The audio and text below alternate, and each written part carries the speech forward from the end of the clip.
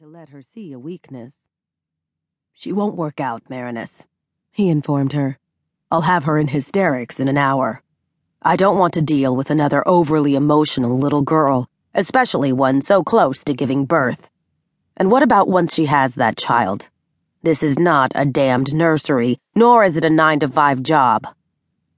He had to force the words past his lips. He forced his tongue to push them from his mouth, even as he felt the tiny glands at the side of it itch in impending disaster. Not just disaster, but mating heat. A catastrophe in the making where his life was concerned. Already he could feel the rage brewing inside, the knowledge that another man had created life within her, that she had belonged to another, that perhaps, even now, another man shared her bed.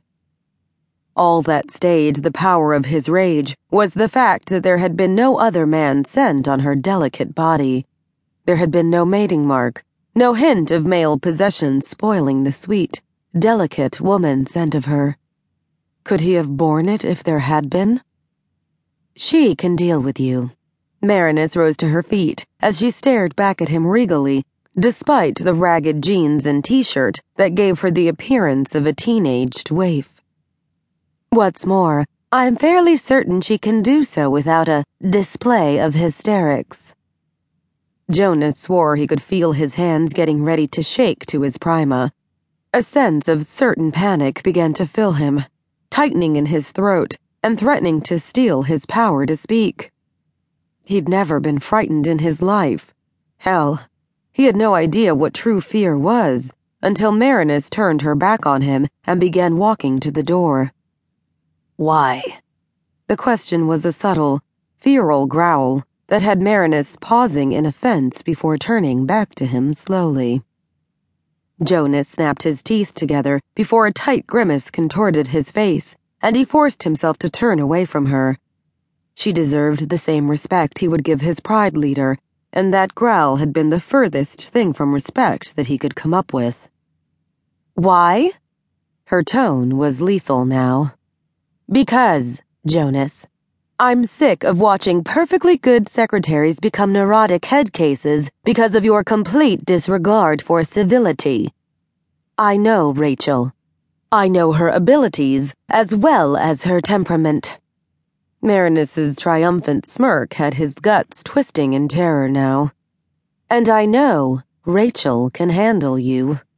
If she could handle my brother Kane at the tender age of 16 and actually keep his finances as well as his schedule in order, then I have no doubt she can put up with your diabolical, manipulating personality and perhaps even manage to lend a measure of respectability to the Bureau before you destroy the last shred of civility that it could possess."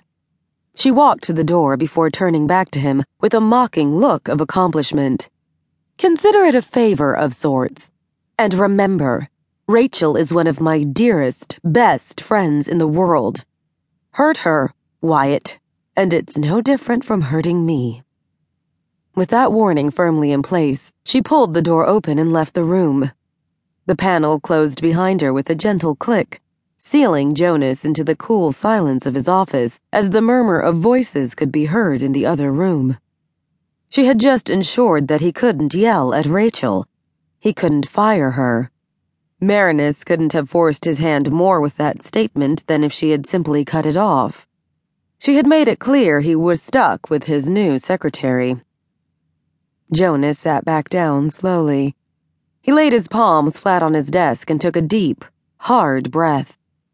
He was a breed. Grown men trembled in fear of him. Hell, his own species trembled in fear of him. He'd made certain of it. He'd worked to instill that fear, that driving wariness that wouldn't allow for any possible rejection of any demand he made. It seemed, though, that he hadn't impressed upon Marinus just how dangerous he could be. That, or she really didn't give a damn. He wondered if it was too late to rectify that small detail. A light knock at the door, a subtle, gentle scent that sliced through his senses and had him stiffening as the door opened.